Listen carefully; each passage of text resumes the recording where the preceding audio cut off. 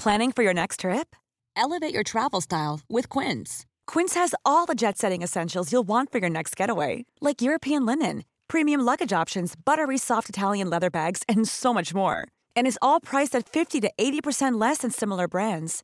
Plus, Quince only works with factories that use safe and ethical manufacturing practices. Pack your bags with high-quality essentials you'll be wearing for vacations to come with Quince. Go to quince.com/pack for free shipping and 365-day returns.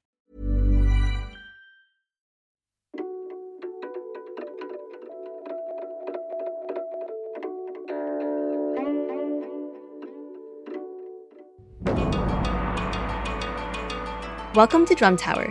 I'm Alice Su, Senior China Correspondent for The Economist based in Taipei. I'm here with my co-host, David Rennie, our Beijing Bureau Chief.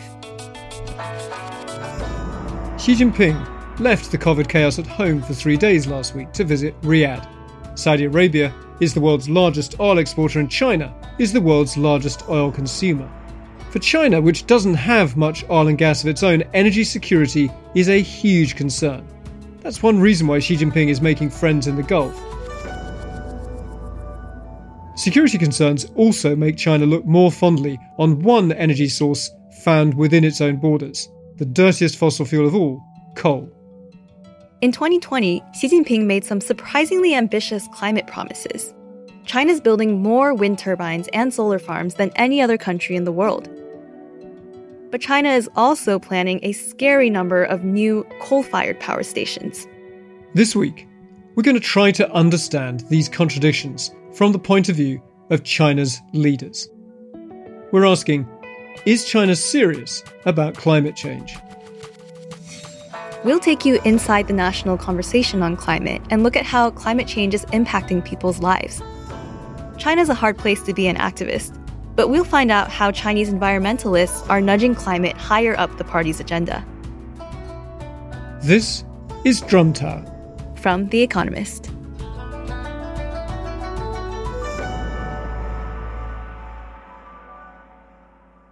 Hey, David, how are you? How's it going in Beijing? Well, it's really cold outside, nice blue skies, but in fact, I have been indoors for a few days because we're in the kind of the end zone of zero COVID, and the controls are kind of breaking down and the quarantine system is breaking down, but it's sort of on your own conscience. And I was actually at a lunch at an embassy and someone there had COVID and we were all warned that we probably should stay indoors and do self-testing. So I am here self-testing, working away, but the cats are very happy because I am working from home and that is good for cats. So Alice, you're in Taiwan. I guess you don't have COVID controls, but you also don't have winter either, right?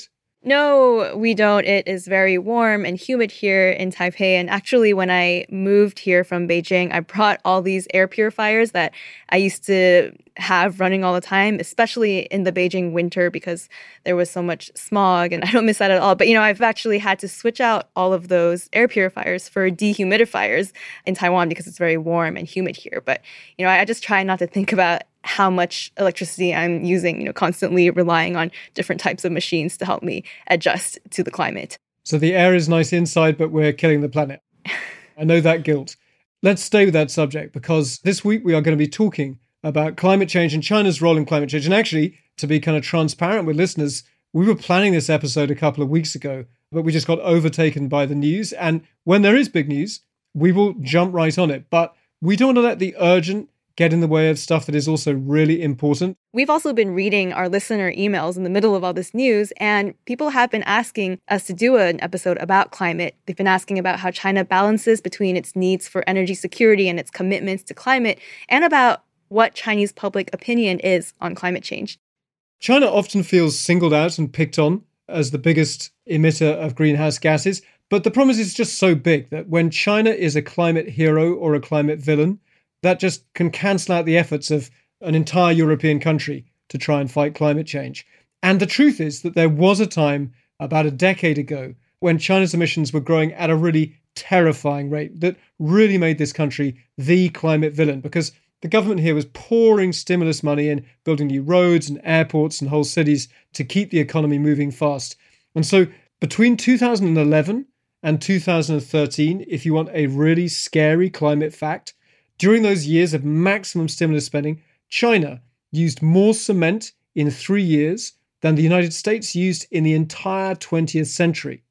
And that matters to the planet because making cement is really bad for the climate. It's a huge emission. But now, as we'll look at this week, China is a hero in terms of the investments it's making in solar, in wind, in hydro and other renewables. But security is the heart of how I think Xi Jinping and the Chinese leadership thinks about climate and energy. Everywhere Xi Jinping looks around the world, he sees security threats. And, sure, climate change is a security threat in its own right for China. China has a lot of coastal cities that will be drowned by rising sea levels. And you and I, Alice, we've covered extreme weather events that threaten China's food security. But a focus on energy security is pushing Xi Jinping to be much more cautious about how quickly he ditches coal and other dirty fossil fuels. So this week, we're going to be looking at how all of these different security concerns are disrupting China's promises to go green. It was a huge deal 2 years ago when Xi Jinping set these 2 targets for China. And here's what he said at the UN General Assembly in 2020. 二氧化碳排放力争于2030年前 We aim to have carbon dioxide emissions peak before 2030 and achieve carbon neutrality before 2060. And in 2021, Xi Jinping also pledged that China would not lend to build new overseas coal power plants. That was a big deal because China was one of the last major funders of coal-fired power plants in other countries. And after those targets were made in public, we've seen a gigantic investment in solar parks, in wind turbines, just, dwarfing efforts of every other country. But we've also seen pushback and the coal lobby opening huge new coal mines, new coal-fired power plants, and a real emphasis on energy security. And one reason why they care so much about energy security is because China has also gone through power cuts in recent years when extreme weather dries up the hydropower dams and energy prices go crazy. And that's why the Chinese government has turned back to coal. So, Alice, the question at the top, is China serious about climate change?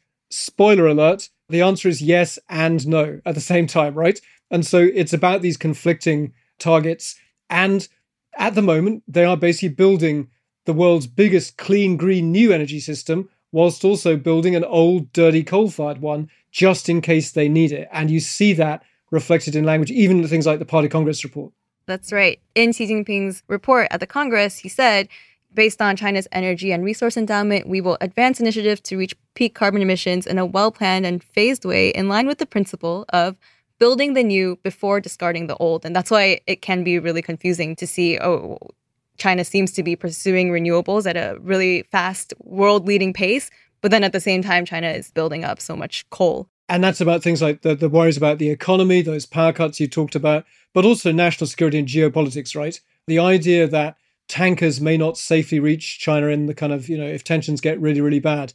The one thing China has an absolute ton of within its own borders is coal. Yeah, and actually, China produces around 90% of the coal it consumes, whereas it has to import 70% and 50% of the oil and gas that it needs. So if you want to be self-sufficient and also you want to use a form of energy that is still, easier to store and can be more dependable than renewables, then for China, coal is the choice.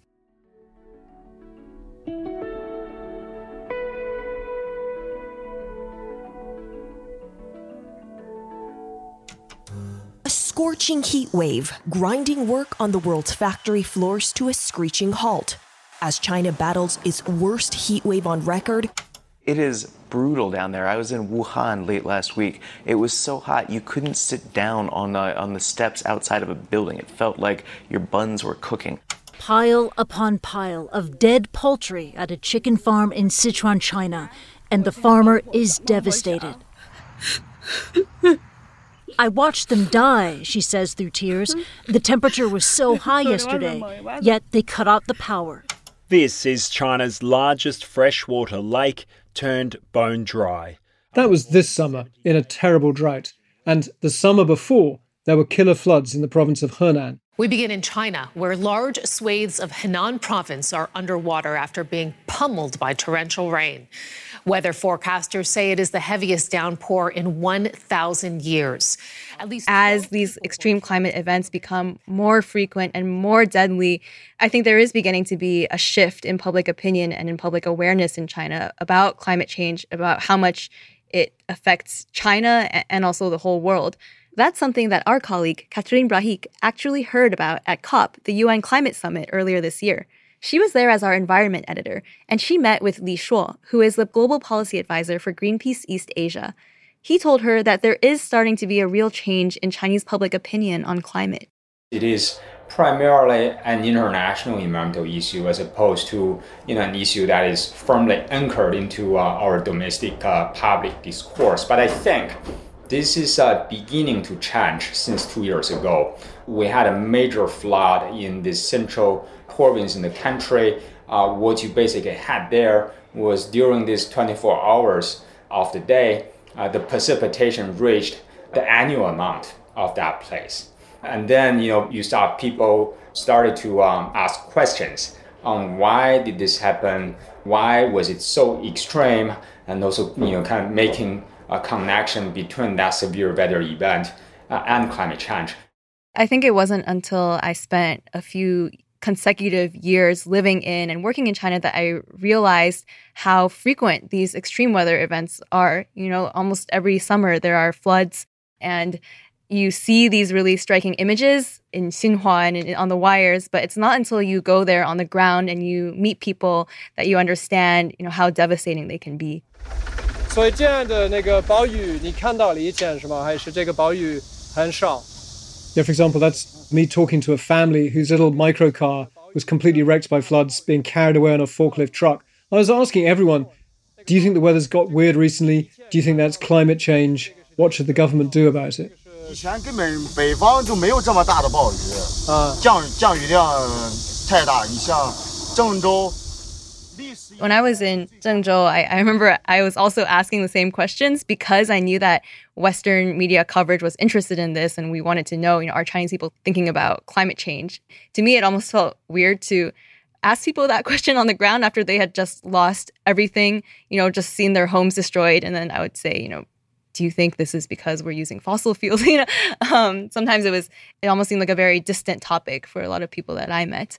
It was clear to me that people on the ground and, the most vulnerable people in China's villages were aware that things were getting worse. They would say things like, we've never seen rains like this. We've never seen floods like this. We have rain always. It's every year, and sometimes we have floods, but it's getting worse. But they wouldn't necessarily then connect it to a broader global trend. And sometimes they would be critical of the government, but it would be oftentimes very targeted at the local government, and people would be very angry, saying, why didn't the government warn us about this? Why didn't they evacuate us? If you remember, there was a really scary scene last year, a really terrible thing that happened in the subway in Zhengzhou, where the subway was being flooded, but it wasn't shut off, and 14 people died in there. And people were really angry. They were asking, why didn't the city government stop the subway? Why didn't officials take responsibility and realize we have an emergency here and, we need to take care of the citizens? So it was often about that, but not so much about the sense of there's a global climate crisis and we're all part of it. And let's be clear, the Chinese Communist Party does not encourage ordinary people to have views on what top leaders are doing when they go to places like COP and negotiate with the Americans. So you're absolutely right, Alice. It's all about the local response. And they've also spent decades telling people that the Communist Party can conquer nature with engineering and pouring concrete. But at the same time, there is some change in public thinking because of all the recent extreme weather. Here's Kat again, speaking with Li Shuo at COP. I'm interested in whether you see a generational shift. In the West, we've seen a huge generational shift in the young 20s and teenagers are obviously taken on the climate cause with huge energy. Is that happening in China as well? I think to some extent. I think there is a generational aspect here. But at the same time, I think this is really just the climate impacts taking place in China over the last 2 years is quite widespread. I think we're at the beginning of a national awakening to climate impacts. The question is, will the public decide to take more action as a result of this? We remain to see the answer to this question.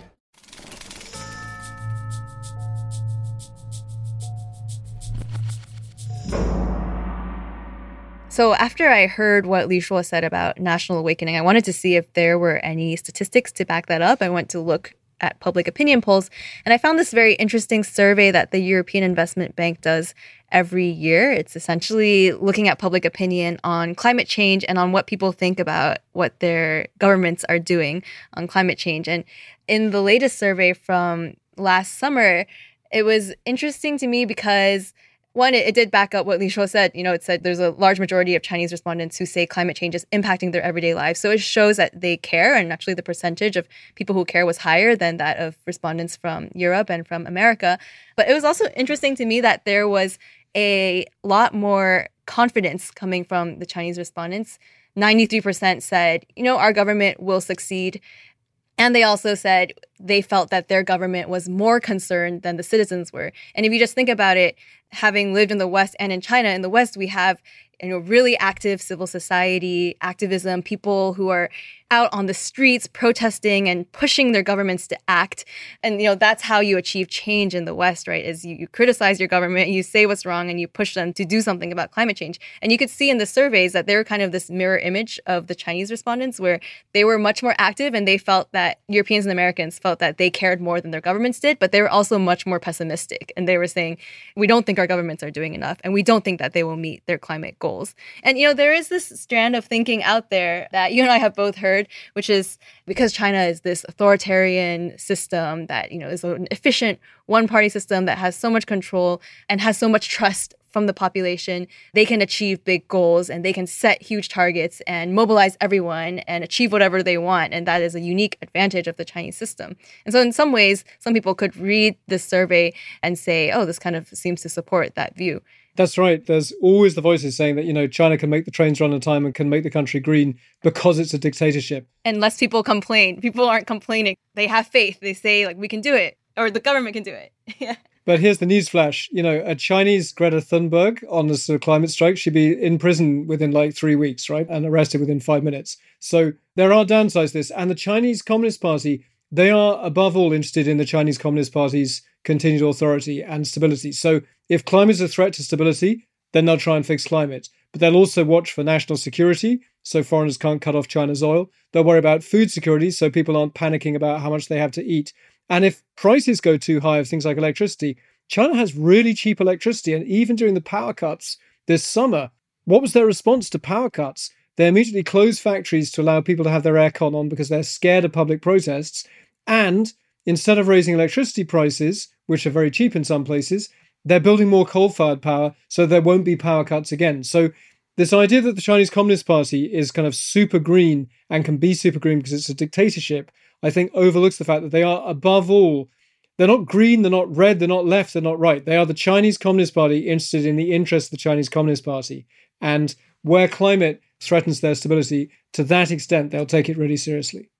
Basically, they're looking for stability and security, and that is the best way to understand both how they interact with public opinion on climate change and the policy decisions that they make, even though sometimes they are conflicting.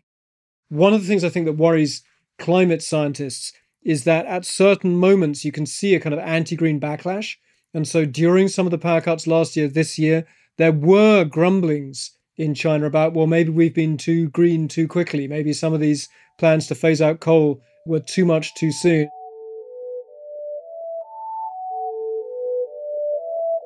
Something we need to remember about the Chinese climate debate is we understand how it works in places like America. Republicans are skeptical, Democrats are willing to take some pain to save the planet, Social Democrats in Europe are willing to take some pain, Greens.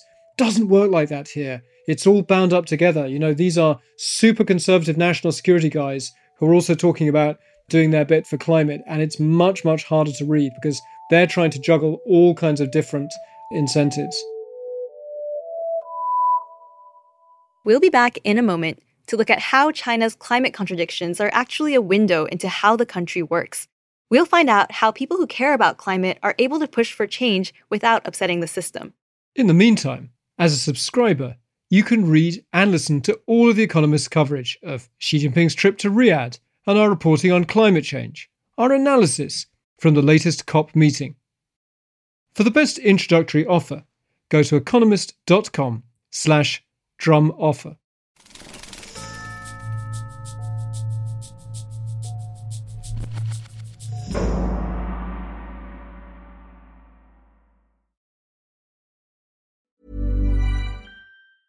Planning for your next trip? Elevate your travel style with Quince. Quince has all the jet-setting essentials you'll want for your next getaway, like European linen, premium luggage options, buttery soft Italian leather bags, and so much more. And is all priced at 50 to 80% less than similar brands. Plus, Quince only works with factories that use safe and ethical manufacturing practices. Pack your bags with high-quality essentials you'll be wearing for vacations to come with Quince. Go to quince.com/pack for free shipping and 365-day returns.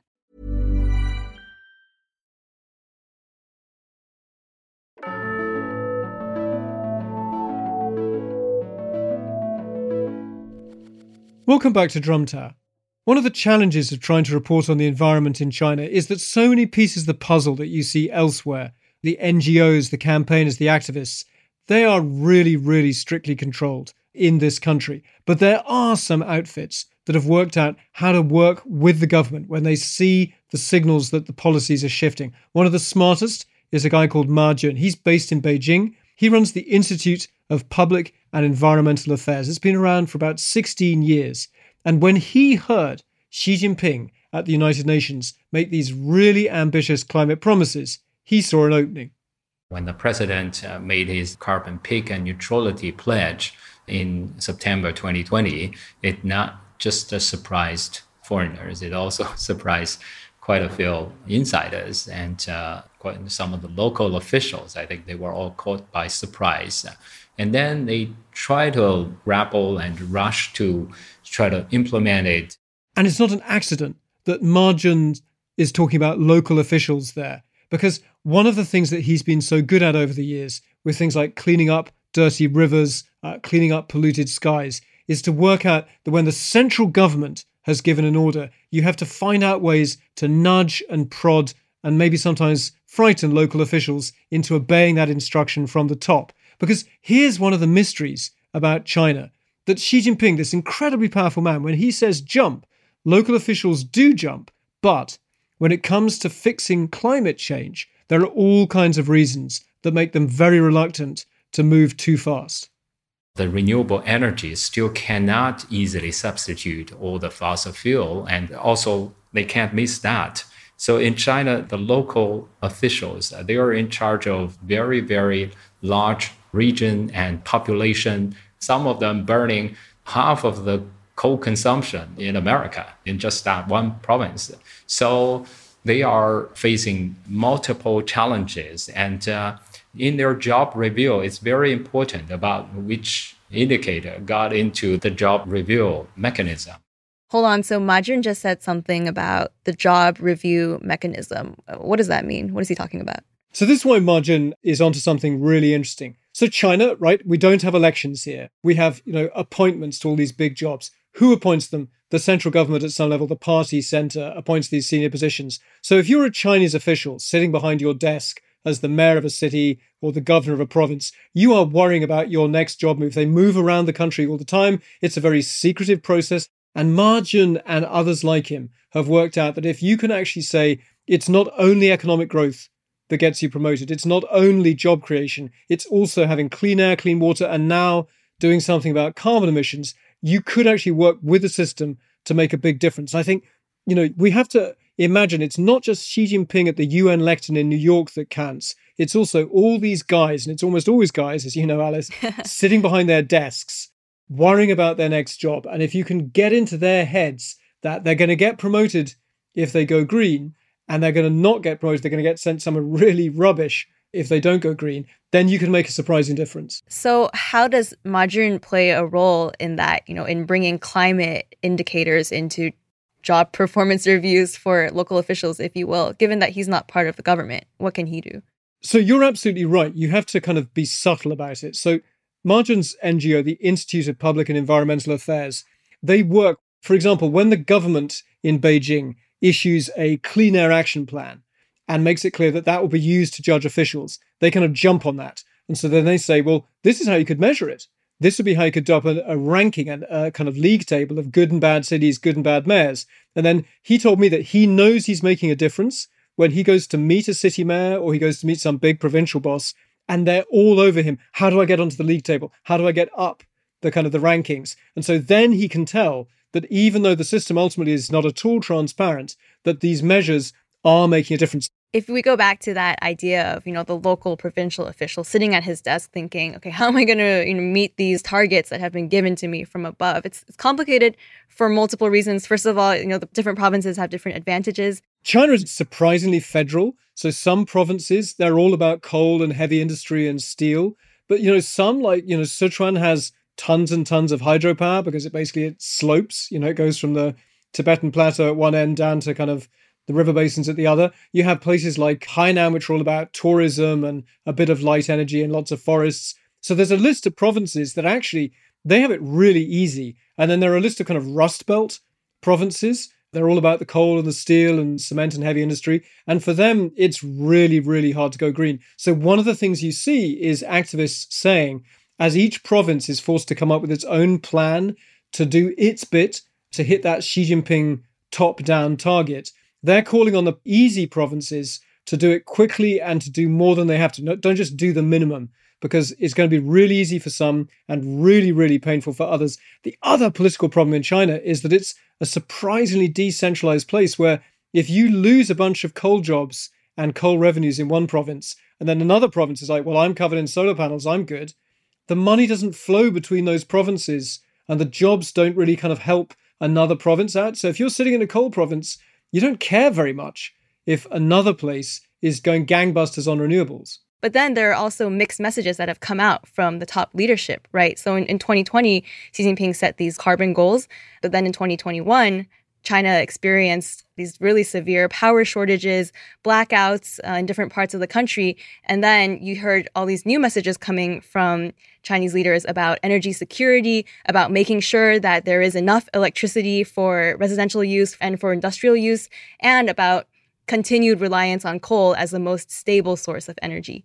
That's right. Marjo makes this really interesting point. Investors don't know, are they meant to be investing in coal for national security, or they're not meant to be investing in coal because it has no future? The problem with even a bit of investment in coal is that a last-minute kind of surge of coal could waste a lot of time and delay that crucial moment when China really tries to bend the curve and to go carbon neutral. Because the truth is that China's promise to peak isn't actually that hard. Their emissions have been more or less flat for the past decade or so. The real question is not the peak, but what's on the other side, and whether it's realistic for China to keep its promises and come down fast enough to go carbon neutral. So we can see that in China, actually, the rate of the expansion of the installation capacity of renewables, wind and solar, all outpaced the target. And investors, and they all understand that actually coal doesn't have a very promising future. They don't want to actually put money behind that. But now the central government requires that to happen to ensure energy security. So China's commitment is a commitment saying that, we need to pick by 2030, by 2060, we're going to neutralize our carbon emission. And how much before that deadline? I think it's up to the other stakeholders. If we want that to happen sooner, if we want to bend the curve faster, then I think we need to work together to try to come up with more innovative solutions. And I continue to think about all these IT technologies and development of new technologies give us the chance to tap into the digital solutions and to hasten our process.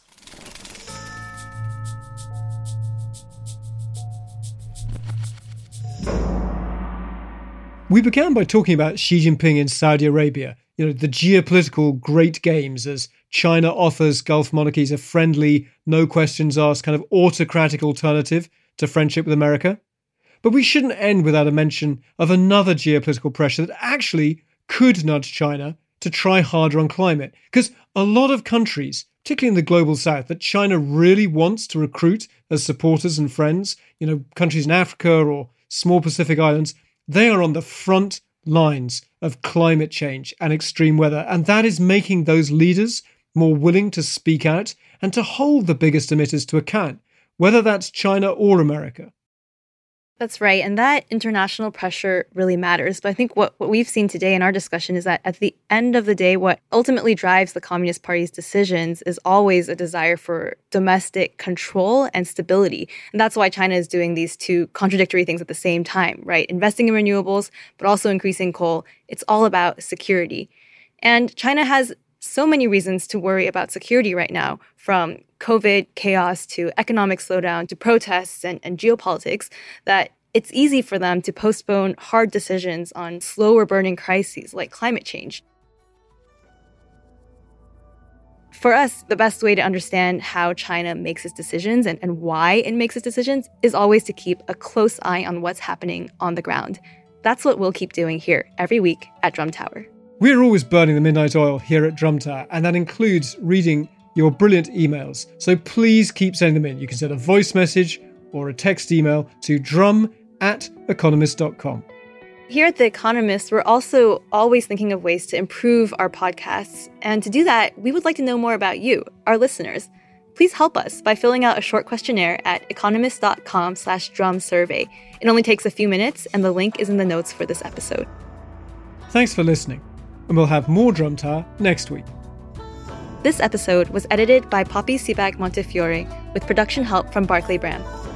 Our sound engineer is Weidong Lin, and the music was composed by Jocelyn Tan. Our executive producer is Sandra Shmuley.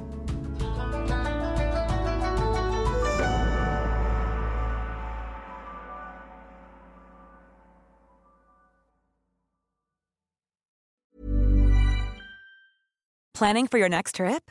Elevate your travel style with Quince. Quince has all the jet-setting essentials you'll want for your next getaway, like European linen, premium luggage options, buttery soft Italian leather bags, and so much more. And is all priced at 50 to 80% less than similar brands. Plus, Quince only works with factories that use safe and ethical manufacturing practices. Pack your bags with high-quality essentials you'll be wearing for vacations to come with Quince. Go to quince.com/pack for free shipping and 365-day returns.